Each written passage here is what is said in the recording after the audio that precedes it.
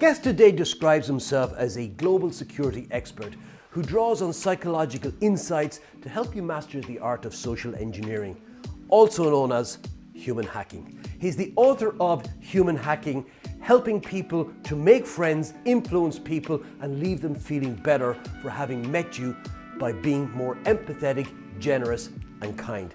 He's a pioneer in the field of social engineering, and he specializes in understanding how malicious hackers exploit principles of human communication to access information and resources through manipulation and deceit. Now he shows you how to use social engineering as a force for good to help you regain your confidence and control. Chris, you're very welcome to the show. What does human hacking mean to you, and how is it relevant in the world of sales?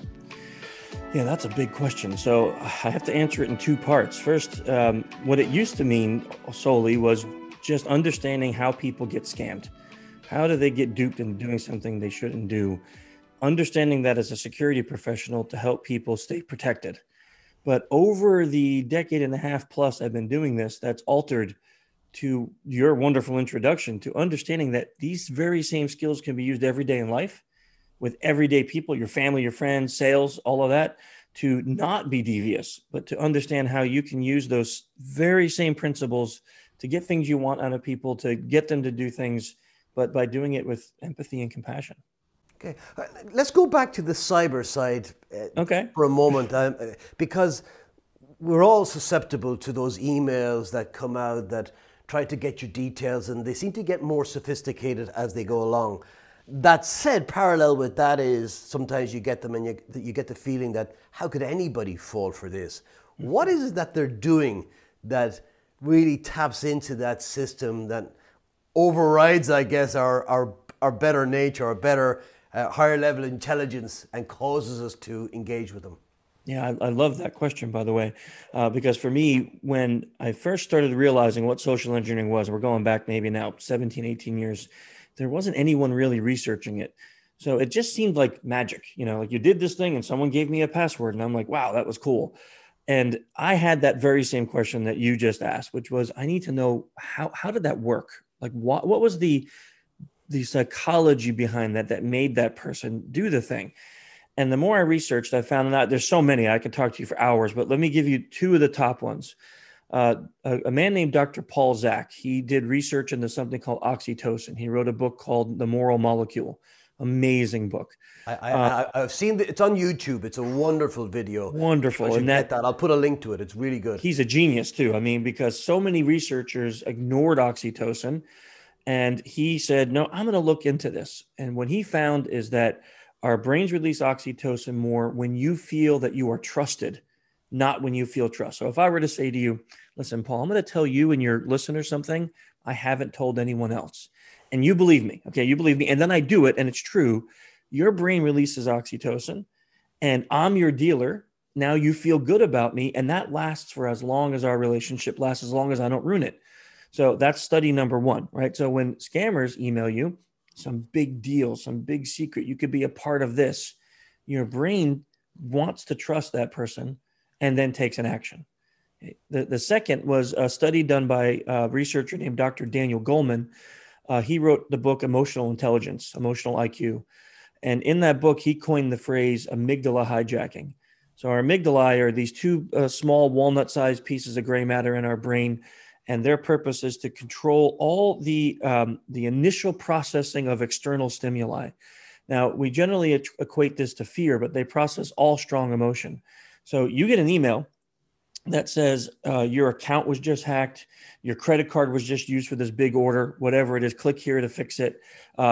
Let's use some of the older folks. They get an email that say your social security is being interrupted.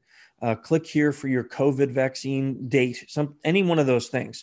It triggers a strong emotional response. Your brain does not use critical thinking or logic. It only uses that amygdala hijack to make its very next decision. And then you click the link or answer the phone or do something like that. It's funny you should say that, because when I ask the question is when you see some of these things, you come, how could anybody fall for that? But the ones that I have that experience with are the ones that prey on greed. Like, I've got 10 million in this bank account and give me your email address and I'll give you half of it, right? That's pure greed. and that's just idiotic. But the ones that you're talking about right now are all based on fear. Yeah. And I've seen several of those, and I'll always kind of hover over with the mouse to see what the URL is. Yeah. And I only do that when it looks so real that I just want to double check. So it does play into, even as smart as you like to think you are, it's hijacking something, that's for sure. I love that term. It is hijacking. And I'll tell you this, in my career as a social engineer, I've sent 14 million phishing emails. My third book was on the psychology of how phishing works. I actually fell for a real phishing email. So people that say, I'll never fall for that, I'm too smart, you're lying to yourself. Yeah. And for me, it was an Amazon phish, because I'm an Amazon junkie. I order so much stuff on Amazon, isn't funny. And I got an email that said one of my recent orders wouldn't be shipped, but it was the perfect timing. I was preparing for a conference. I was running late to the airport. I was stressed already. I get that email. I click the link without thinking. Instead of doing what I normally do, which is open a browser, go to Amazon.com, log in, check it. I clicked on that link.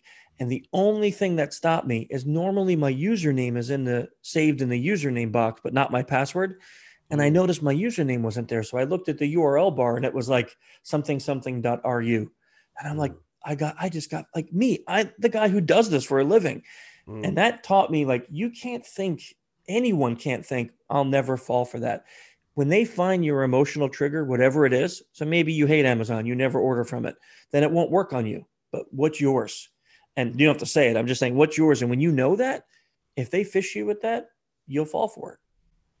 Yeah, it's funny that, because there's a guy here in Ireland, he'd be well-known kind of mini celebrity on TV quite a bit. And he came on radio recently to say he got caught proper. But the funny, but it was a bank one. And the interesting thing now is the bank have employed him to do ads on their behalf to say, don't get caught like me. Yeah. Yeah.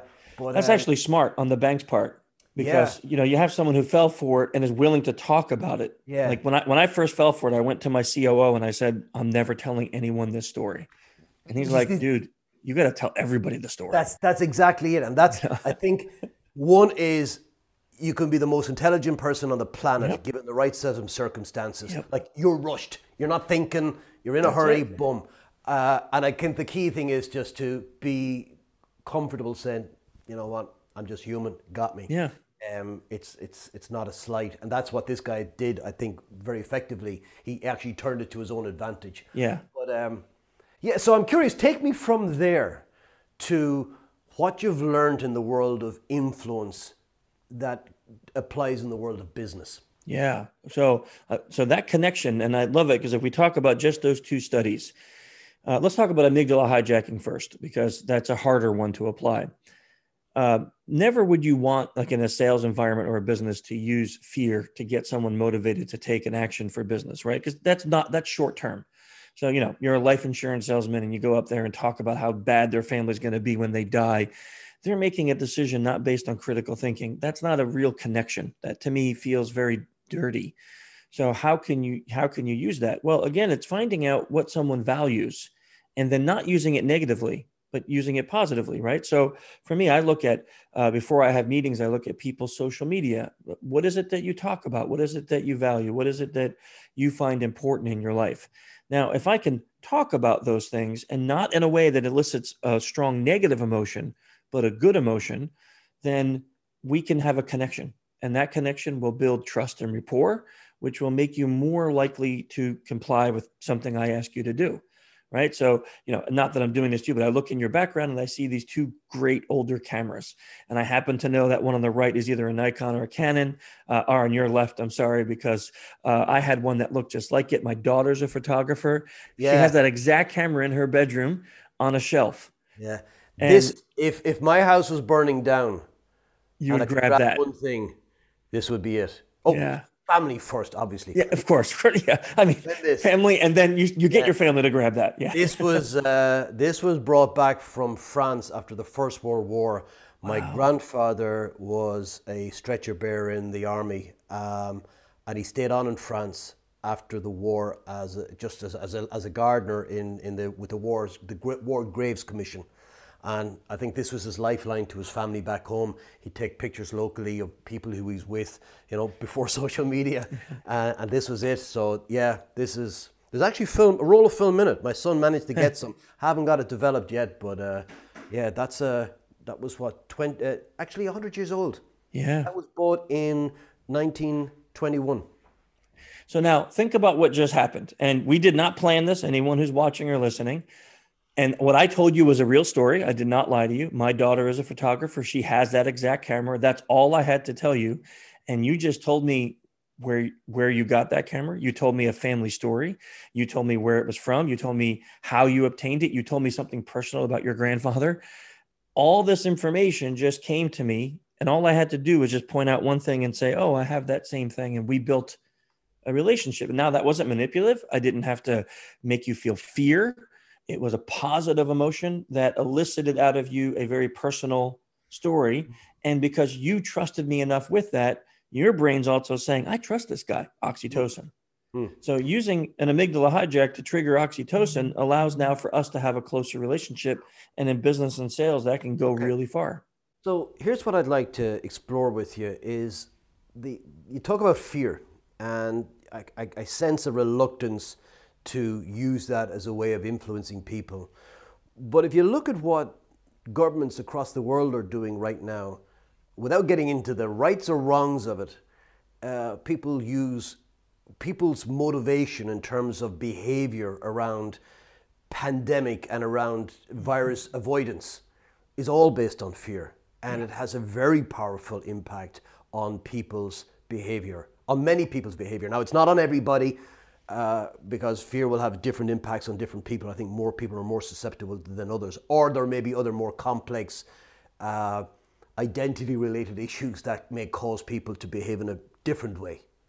But I wanted to get a sense from you, was it that you don't believe in fear as a power of motivation, or is it that you're just not comfortable with it personally? So let me answer that from 2 points, both science and then personal. So Dr. Goleman, Daniel Goleman's research, when he issued the images from his fMRI test that he did, the way he did his test is they put a fMRI helmet on his research subjects. He gave them math problems that were difficult but not impossible. He watched what parts of their brain lit up when they were solving math.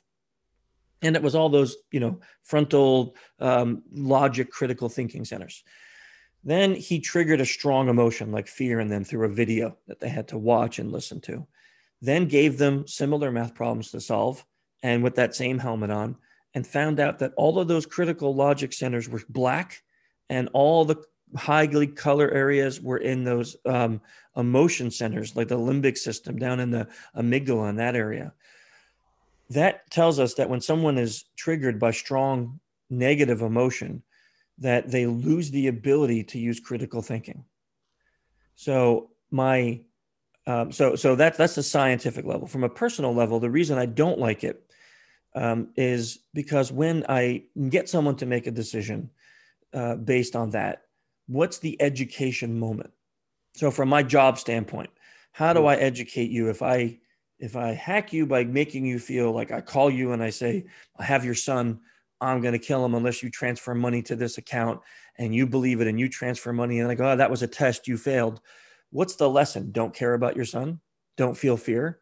So I need, because I'm not a bad guy, because I'm a good guy, the follow-up has to be the ability for me to give you something to act on.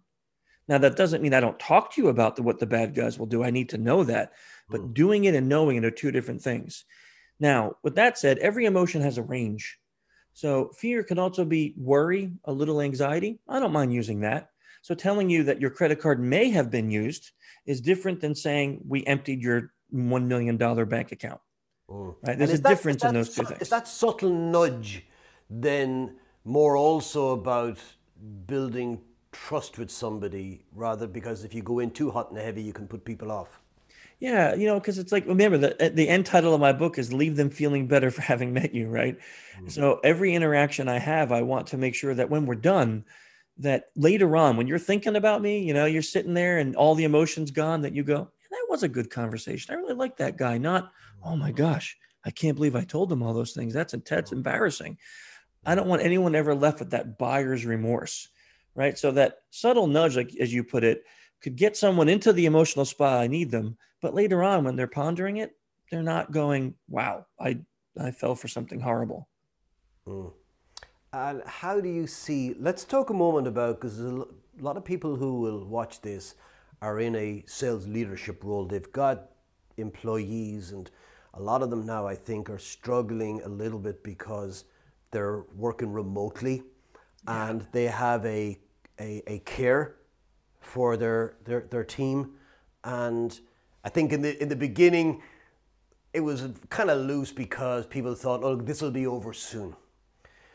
But I think now people are come to the realization, not alone will it not be over anytime soon, but even when, touch wood, the pandemic's passed, people are vaccinated, that there's going to be a movement for more people to work remotely anyway. Yeah. And so therefore, what I'm thinking of is managers who want to influence their team. Because if they can't influence their team are not going to be bought into influencing customers. And I think that there's a ripple effect there. So I'm wondering how managers can use what you're talking about in terms of brain hacking. Doesn't seem appropriate in that context, but influence for sure. Yeah, we can use it. We can use it. How do they use human hacking? I think that's a great question. Yeah. And even though I'm in a completely different field, I have to deal with this very same problem. I have 20 people in my company and we don't have an office. They all work from home. So I'll tell you some of the steps. First and foremost, I think any manager that has to deal with people needs to take some time to learn about their own communication profile. That has to be the first step, because it's not about other people. It's what are my strengths and weaknesses? What things do I do good and what things do I do bad? What things do I do that will make my team motivated, and what things do I do that will make them feel angry and not motivated? I need to understand that, not because I'm going to always say I'm the one that has to change, but I need to know where my strengths and weaknesses are so I could see where I need to improve to be a better manager. And what I find so many times is people focus on someone else. So let's say you work for me. I'll go, okay, what is Paul's weaknesses? What is his worst qualities? Let me see how I can fix that. Not thinking that, well, maybe we're not compatible. You're great with this person over here, but I need to make some adjustments to motivate you more. So I always said that's the first stage. Second is, at my company, we use DISC communication profiling, which is a major portion of the book. And we use that. So on my intranet, everybody's profile is there, their graph and all of their descriptions. And anybody who's going to communicate with anybody, including them communicating with me, they can go read those profiles before they have that meeting. And I do that every time. So if I'm going to meet with you and I'm like, okay, we got a little problem I got to work on, I'm going to go read that section that tells me how I can motivate you, what's your work on points. And then I'm going to compare that with mine. And I'm going to actually literally plan out in my head, what's the way I need to do this conversation in order to get the maximum effect possible. And that doesn't change because we're remote. If it's even more so important because we are remote. And then for me, I always say to my team, we have to be on video for meetings, because you miss so much when you can't see. And for me too. So like if you and I were not on camera right now, I may have the temptation to look at an email, to check a message, because you can't see me, right? And someone may ping me and I may be like, oh, let me check this, Yeah. He can't see anyway, and I'll just pay attention. I'll listen. But the fact that I know you're looking at me and I'm looking at you, I can't be over here doing this, right? So I know that when I meet with my team and we're seeing each other, that we're both focused. And that also tells me, how are you taking this in? Do I see anger on your face? Do I see you getting uncomfortable? Are you moving more like you're not really liking what I'm saying? And I can now move on that nonverbal feedback to make sure that we're communicating properly. Yeah. Speaking of brain hacking, I have to tell you a quick story. So when I'm in a class and maybe I'll have 15, 20 people on screen, and so I only see little thumbnails. And so therefore it's very hard for me, particularly when I'm here and could be talking about DISC, for example, and it's very hard for me to read the body language in those because the thumbnails are so small. But it was funny because one day I was editing, I had recorded the class and I was editing it afterwards. So editing, I can zoom in and look at individual faces. And it was amazing to see what each one was doing. Some are paying attention, some are reading Yeah. stuff.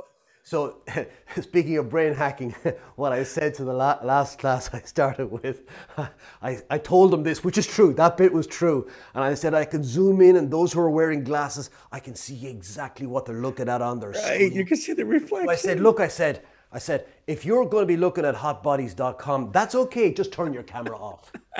There wasn't a single camera off for the entire class. That's terrible, but funny. Yeah, that's Yeah. influence. Yeah, that's great. Yeah. No, so where were we? We were talking about disc, and I wanted to go back. You said step one, change yourself, and but that requires a huge amount of self-awareness. How do I get that? How do I become self-aware so that I know where my real weakness, my blind spots are? Yeah. So first, it takes, and this always sounds so like platitudes, and that old sales phrase, like you're just saying things to say things. And I'm not one of those rah motivation guys, but this is real. You have to be willing. If you don't have a willing spirit to make a change, then this is not for you, because it's just not going to work, because it's going to be hard. Introspection is hard. And then the second is, you kind of got to be, this is going to sound contradictory, but you kind of got to be a little easy on yourself, because you're going to take that disc test. You're going to read those things. And now for me, I have to go, because I know I'm not perfect. Next time I'm in any interaction and I see, because I'm a really high D, right? So and I get a little aggressive and it goes bad afterward when I'm analyzing, I go, oh, that's why. Yeah, I see what I did there. And, Yeah. and it takes time to go, that wasn't Paul's fault, right? Even if you had a part in it, right? Not to go, I see what Paul did wrong there. It's what did I do what did I do to add to that argument? Mm. What part did I play in that disagreement? Not what could he have done to fix this? Why didn't he listen to me? Why was he this person? And that takes time and energy to do that. No one should expect that to be, well, I did the test, so I'm perfect now, right? Nope. Years on doing this, and I'm much better at self-reflection, but I still, I'm not 100% perfect. So Have you that has to be the first step in it. have you done any kind of 360s? Yeah. Quite a few. So in my profile, my D is like 99%. And younger times, it would be more like one of my friends described me, and this was like 7 or 8 years ago. There's an anthill full of us, and I come in and throw a firebomb and then leave.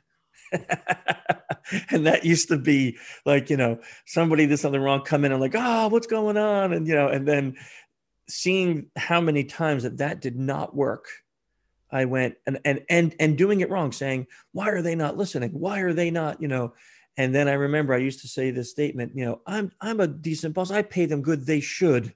Ooh. Now, I don't know if anyone's ever had a therapist or anything. The word should is my therapist would say, man, you just should all over yourself. Right. Yeah. You're a critical parent. Yeah. And it is because you're now putting this pressure where you're saying, well, I pay you, I gave you a bonus, I'm a decent guy, you should then do X, Y, Z. If I pay you, all you should do is come to work and give me your 40 hours. That's it. You should follow the rules. That's it. There's no extra. I'm not paying you to be my friend. I'm not paying you to be, my buddy. You come and do your job, and that's what you owe me. So it made me realize, if I want extra, I'm going to have to give extra. And that means emotionally. So it started me to realize I can't be the firebomb in the anthill just because there was a fire somewhere else. Fire and fire together doesn't make calmness. Yeah. So I realized I quickly had to come in, and the change was me. That doesn't mean I'm perfect again, but it's more now, okay, there's a problem. I go to the team and I'm like, let's discuss it. Why did this happen? How did that happen? Help me understand it before any action is taken.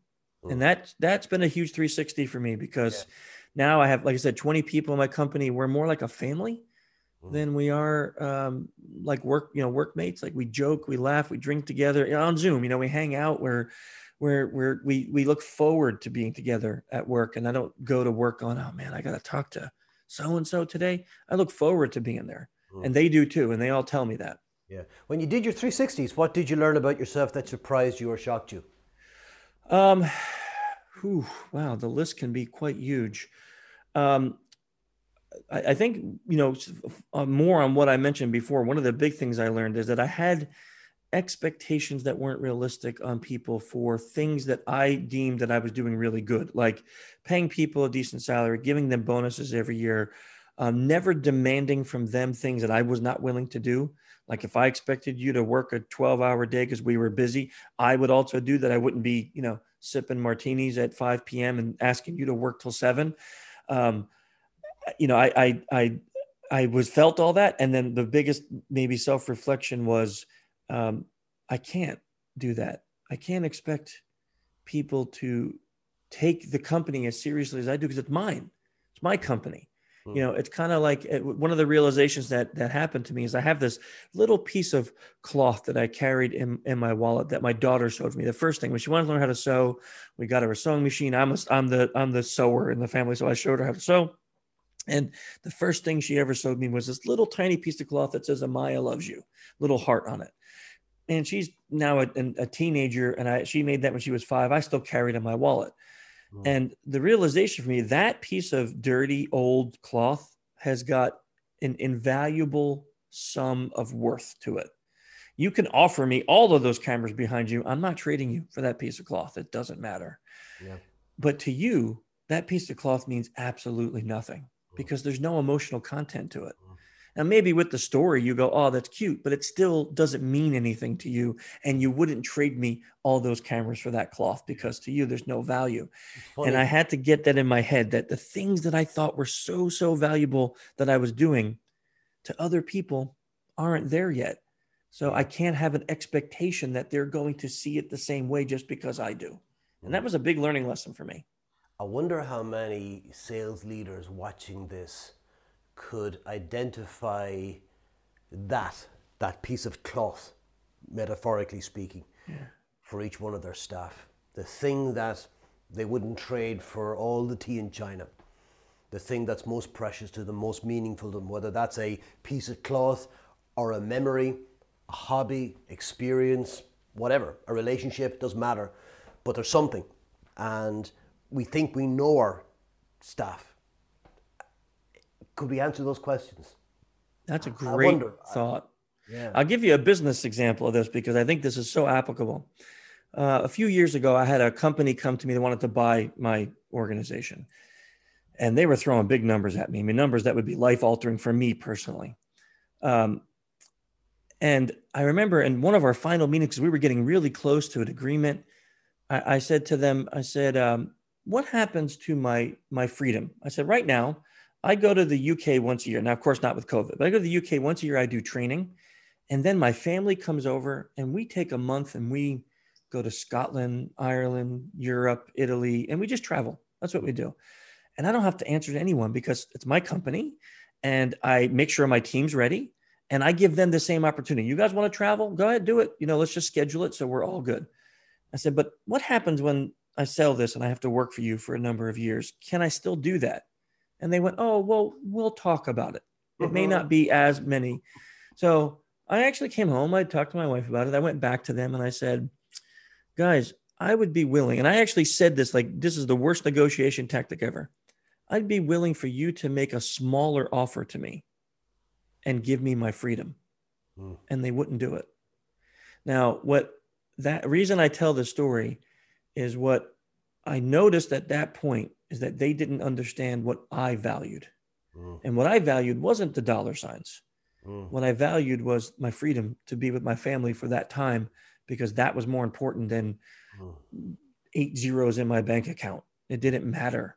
Yeah. Right. And if you can, what you just said is just so powerful. If a manager sitting here listening to this could find out what is that thing that your sales guy values more than the paycheck, more than the status and the spotlight. You find out that and you use that as a motivator, you will have a devoted team. I have a guy pre-COVID on the team. every Thursday night, he played poker with his friends. And all he asked was two things. Every Thursday night, don't bother me unless the company's burning down. And twice a week in the middle of the day, he had a trainer come to his house and he worked out. For those 2 hours and my poker night, can you please not schedule anything? As long as I stuck to that, he loved everything I did because I showed that I valued the things that were important to him. Right. He had a time that was like, earlier in the day where he's like, he wanted to spend a little time with his son playing a video game. I said, take that hour off, go be with your kid. When you show your employees that you value the things for them, man, that guy will work till 12 in the morning sometimes doing stuff on servers if I need him to, because he knows that when he needs his time for his family, no problem, take it. Yeah. It's so obvious when you say it.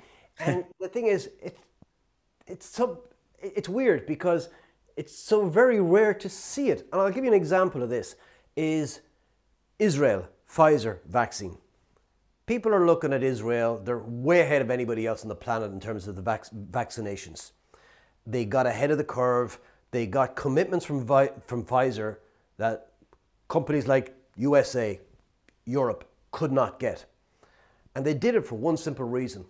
They appealed to what Pfizer wanted the most, and it wasn't money. Pfizer knew they were going to get money for the vaccine. Yeah. Pfizer wanted data. And they said, we'll be your live lab. Yeah. And we'll gather the data. We'll give you that feedback because everything across the planet, everything's on an emergency footing. And, the actual vaccine trials don't end till 2023 officially. So they needed this live laboratory. And Israel played a blinder and said, we'll be that for you.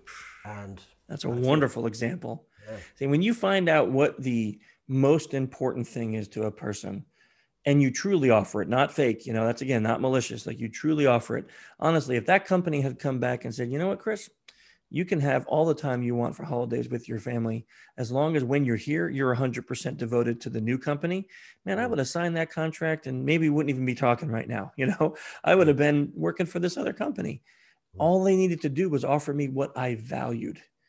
And I love that story with Israel because that is so true. So many people think that what I value, if I offer it to you, then you'll come aboard. So if I love money and I start offering you money, that you'll just listen to me and you'll do what I want. And I find so many times that it's that self-awareness. It's saying, just because I value this doesn't mean that you're gonna. So I can't look at it and say, you're going to do whatever I want if I offer you what's valuable to me. Yeah. Yeah.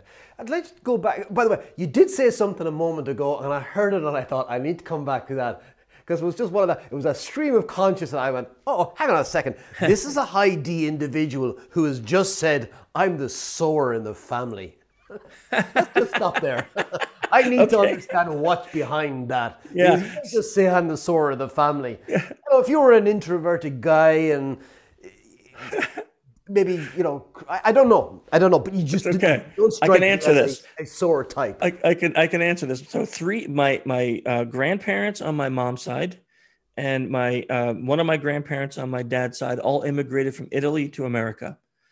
And in American Italian households, when you grow up, all men must learn to cook, sew, and iron your clothes before you leave the house. Now you're That's told why they never leave to learn their 40s. I think so, because mom does those things for you, but then you're told you need to know these things, but you get a good wife and she'll do those things for you. Now don't say that in these days and ages, right? Because you get nailed to a tree. But point is that when you're in the 70s, when I was growing up, you learned all these things. So you had to learn those three things. So I knew how to sew zippers and buttons and patches on the clothes. I knew how to iron and I knew how to cook. So when I got married, my wife wasn't a great sewer. She didn't know how to sew things too well. And I'm not a seamstress. I can't make a dress or clothes or anything, but I could sew clothes. And my daughter wanted to learn and it was like, well, who's going to teach her? Well, that has to be me. So I wondered, I had envisaged maybe that you were in the Air Force or something and you were responsible for repairing parachutes or something. That would be a much cooler story, but no, that's sewing patches and dresses and pants. And there's a wonderful leather industry in Italy as well, where a lot of people there is. sew leather goods and Yes, yeah, it's pretty good. I wanted to come back though to the disc because you're clearly a proponent of disc. I am. And for my understanding, and I wouldn't have your practical sense of it, is that disc is all about amygdala hijacking, and that the D, for people who are maybe not familiar with, is the dominant character, bottom line oriented, is all about feeling in control. I think if you look at the four types in disc, they're all about, as I understand it, about feeling safe. So the D looks at the world going, if I'm in control, I feel safe. The I looks at the world, goes, if everybody likes me, I feel safe. The S, if I don't make mistakes, I'm safe. The C, if I follow procedure, policy, etc., I'm safe. And it's interesting. I hadn't thought of it that way in terms of amygdala hijacking. That really that's what it is. When you communicate in a way and behave in a way that's consistent with how people want to be treated, it is a kind of a direct line to the amygdala. And I'd never looked at it that way before. And think of it too, that our brains reward us with chemicals, not only oxytocin, but dopamine. So when you feel good, your brain releases those two chemicals and it looks for the reason, right? So if we think about just how like our nonverbal, like our limbic systems work, right? So we meet someone for the first time and our limbic system makes a snap judgment of them. And it's based on some things. And when I say attractiveness, I'm not talking about sexuality. I'm just talking about, we look at a person and we go, are you symmetrical? You know, does your face look trustworthy? Do you look like a person that I can get along with? And so I look at you and I say, yeah, I like this guy, right? He doesn't look creepy. He looks nice. He looks like a handsome guy. And now my neocortex does only the thing, it does one thing, and it just looks for proof that I'm right. So this is crazy, right? Because if I make a different judgment of you, if I say, I don't like this guy, he looks creepy. Now my neocortex is looking for why you're creepy. Those cameras, I bet they're hidden cameras.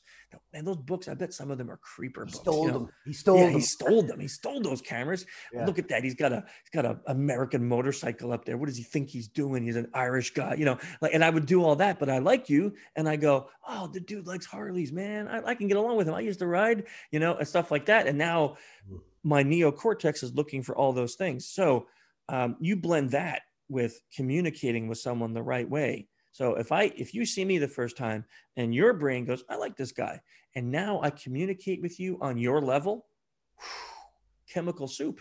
Your brain's just going, I love this guy, and I can do anything, right? And you learn how to do that through human hacking, right? So for me, it'd be pre-texting. Like if I was going to approach you, am I dressed looking the way that you would expect me to dress?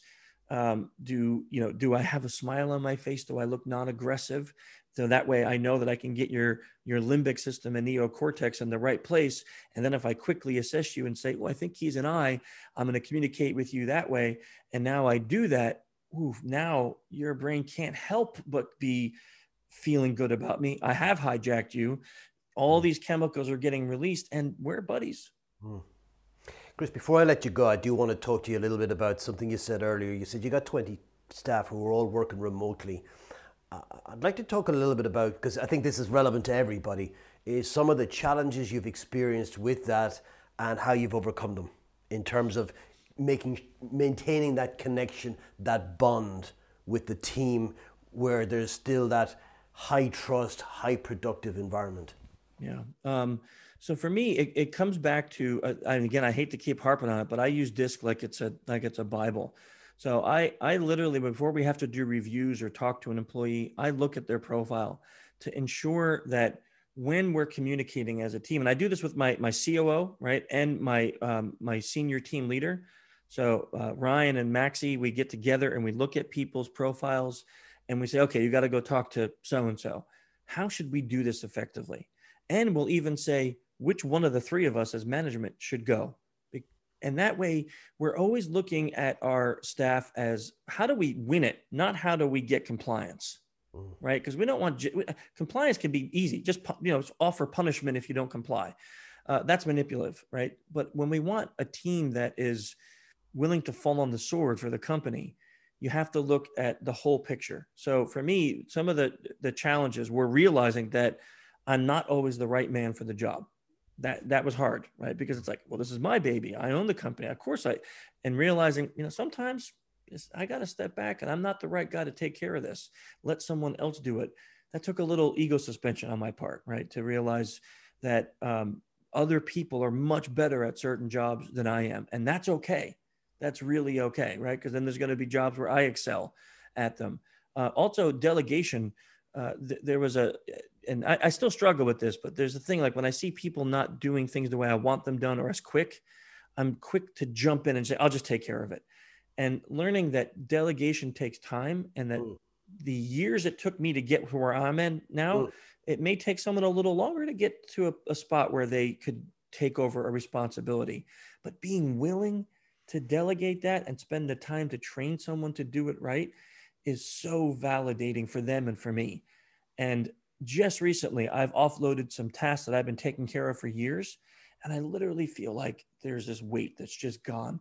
These things that were taking me hours a week or a month, no longer on my plate. Feels wonderful, man. It just feels great. Yeah, and it's interesting. And again, you mentioned the ego suspension, which is difficult to do. Sometimes when somebody comes in to do those, you look back and you go, yeah, they're doing them better than I ever did them. Yeah. Yeah. Fascinating. Chris, if people want to get in contact with you, I wanted to just put up your book there again. By the way, I'm curious, what prompted you to write the book? Yeah, so I have a class, a 4-day class I teach called Advanced Practical Social Engineering. I wrote it with the idea that it would be security people that would come. I've been training it for a decade. About 5 years ago, I started to notice, because I always ask students, hey, why are you here? What do you hope to get out of this? And I started noticing I had salespeople, I had psychologists, I had teachers, I had stay-at-home parents. And I'm like, why are you here? I had this one, I remember I taught this class in Ireland. I taught it in Dublin. And I had 2 sales guys there from Germany. And I'm like, why are you in this class? And they said, a friend of ours took it from a different company that's in IT and said, this is perfect for you. Go take it. So I started to realize that the things I were teaching were not just applicable to my security field. That, of course, made me start testing that theory more and more. And over 5 or 6 years, the culmination of all of that was this book. It came to me that I needed to write this because not everyone's going to spend the money to come to this class that looks like it's just for IT people, but the skills are so useful. And like you said, Dale Carnegie's book is amazing. It was written in 1932. So I said, what things can we do now that we couldn't have applied from a 1932 writing? But not to say his is bad, because it's not. It's still one of pivotal book in most people's life. But how can we enhance this for 2021, 2020? How can we do that? So it came about based on that. Just these skills are applicable in everyday life. We're seeing human hacking happen on a global scale in a malicious way. How can we turn this around for the better?